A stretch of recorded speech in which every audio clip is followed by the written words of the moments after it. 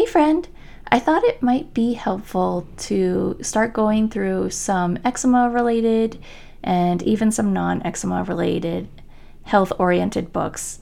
Because there's so many out there, there's so much information out there, but go through it through our Eczema Kids lens and get the takeaways from each of these resources and put them in perspective so it can align with the program that we're already subscribed to. So today I'm going to go through The Eczema Diet by Karen Fisher.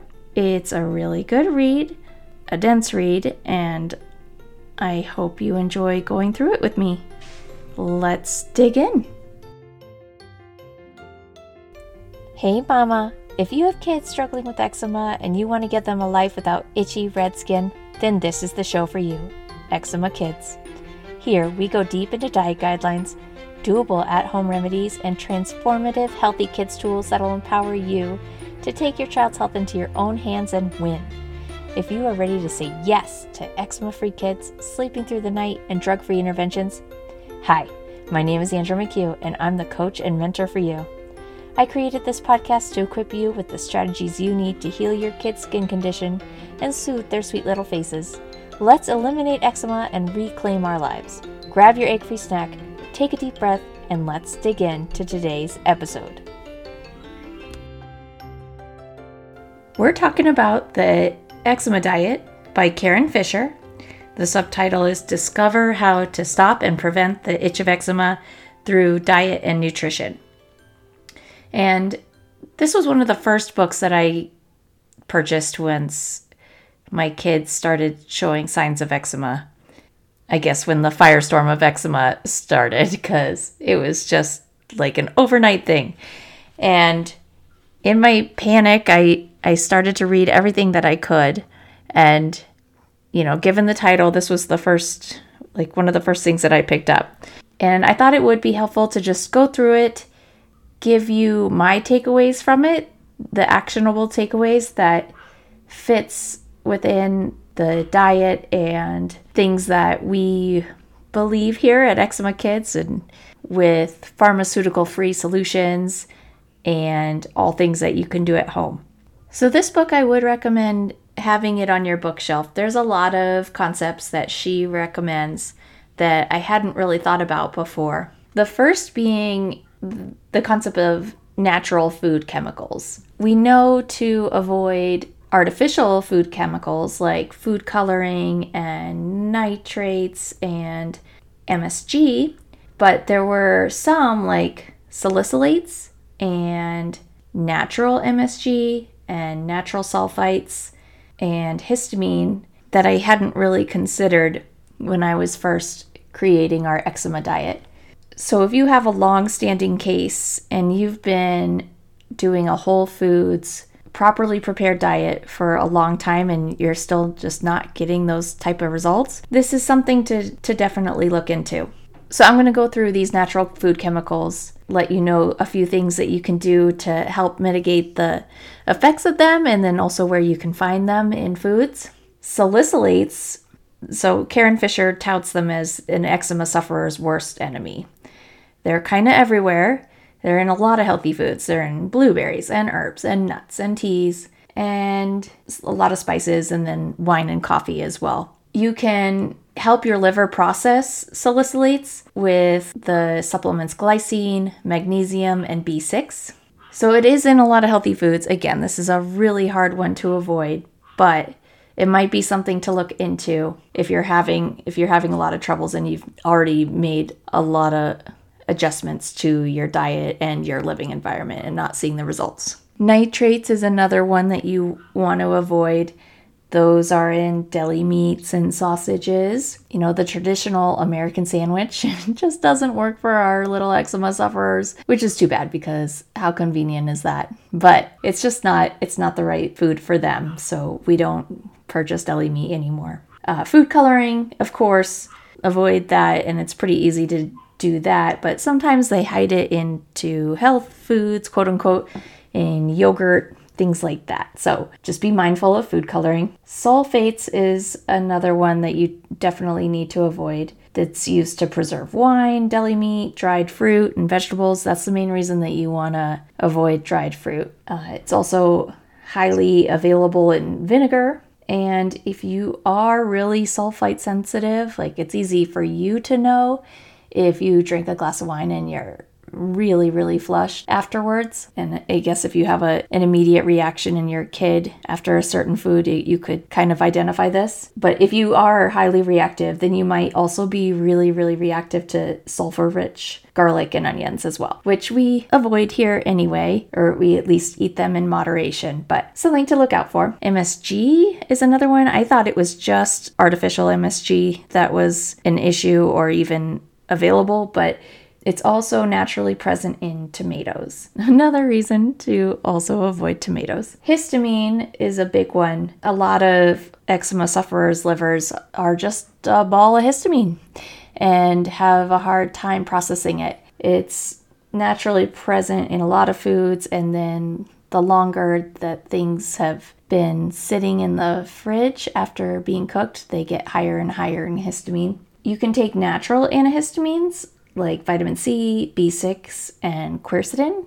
Quercetin is bioavailable in grapes and onions. One of my daughters used to take quercetin daily, and that did really help. It was by Springboard, which is the kids' arm of orthomolecular products, and it's called D-Hist, and it's a chewable, so toddlers can take it, and tasted good enough for her to eat it.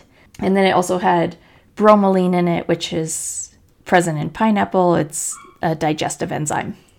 Karen also points out that candida is likely a problem, and that is certainly true. So anything with sugar, you'd want to look out for and not overdo the fruits. And then intestinal permeability is likely an issue as well. And we know that too. Gut dysbiosis is probably an issue for your little eczema kid, and you can help mitigate that with magnesium, probiotics, glutamine, B vitamins, and vitamin E. So I'm going to list out the top 20 eczema healthy foods that Karen lists in her book. And she has these listed because they're low in natural food chemicals and they supply a lot of valuable nutrients to help decrease inflammation and promote skin repair. So she says her top 20 foods are bananas, papaya, beef or chicken broth, potatoes, buckwheat, mung bean sprouts, oats, flax seeds, Brussels sprouts, green onions, fish, beets, soy lecithin granules, rice bran oil, rice malt syrup, non-dairy milks, specifically, she says soy, rice, and oat milk, grains, animal protein, legumes, and sea salt. So this is a good list. She says that the only fruits that you can have are bananas, papaya, and pear because of the food chemicals. So that's a little limiting and tough. The beef and chicken broth, great, as long as it was prepared semi-recently. Potatoes, that's nice to have available for your kids. Mung bean sprouts, I would love it if my kids would eat more mung bean sprouts. That's a tough sell for me, but we will keep working on that because they are really highly alkalizing.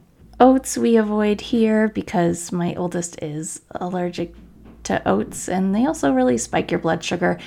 With everything, there's pluses and minuses, and you just have to weigh that out for yourself. Flax seeds I try to incorporate in all my baked goods. I put them in as an egg replacement, and then I try and work them in smoothies. Brussels sprouts we eat a ton of here. And green onion, it's spring, and those are naturally available. I don't know how much green onion really gets in my kids, but that's a good one to have. Fish is great, but it can't be smoked. That would put it really high in food chemicals. Beets, great. Another one, a little tough for me to get in my kids. Soy lecithin granules, I would not give my kids. I don't give my kids. She has her own reasons, and you could definitely read about it in her book.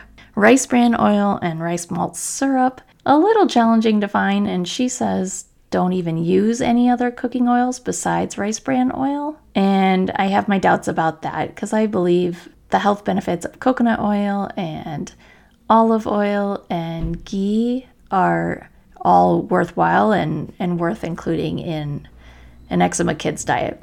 The non-dairy milks is great, and I think rice milk is a really good choice.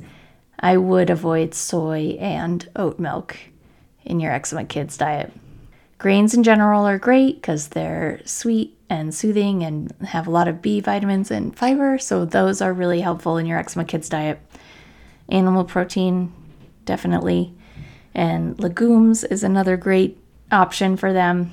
And sea salt definitely helps them get those essential minerals that they need, especially if you've got a reverse osmosis water filter installed.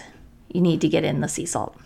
And then I'm going to list, what she says no to. So she says no to dairy, pork and deli meats, eggs, anything smoked, most fruit, except for bananas, pear, and papaya, tomatoes, dark leafy greens, onions, most herbs, avocado, dried fruit, any nuts except for cashews, vinegar, the cooking oils except for rice bran oil, sweeteners except for the rice malt syrup, tea, and of course anything processed sweets. I mostly agree with this list.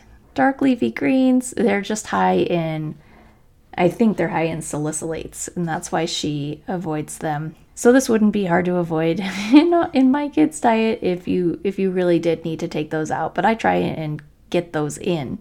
Otherwise, pretty much everything we're aligned.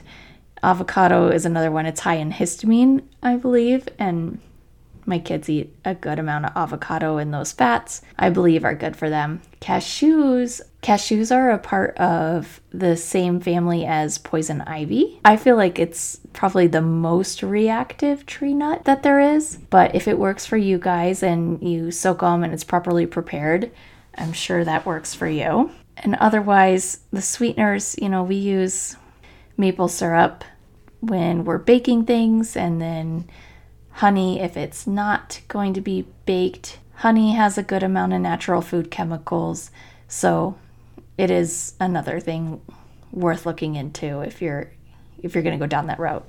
And then, of course, if candida is a real issue for you, then you're going to want to avoid all those sweeteners anyway. So the supplements that she recommends, I'm going to give you just another list. She says vitamin C, glycine, B6, magnesium, vitamin E, biotin, zinc, calcium, alpha lipoic acid, quercetin, D3, chromium, omega-3s, probiotics, and vitamin K. So that's a pretty exhaustive list, but she's got a supplement brand called Skin Friend, and it's 2 different powders, an AM and a PM blend, and the AM has most of those supplements included in it. I own these supplements. I haven't been able to long-term give it to any of my eczema sufferers because I feel like when you put powdered supplements into food and you're more invested in them eating it, the less likely that they're going to eat it.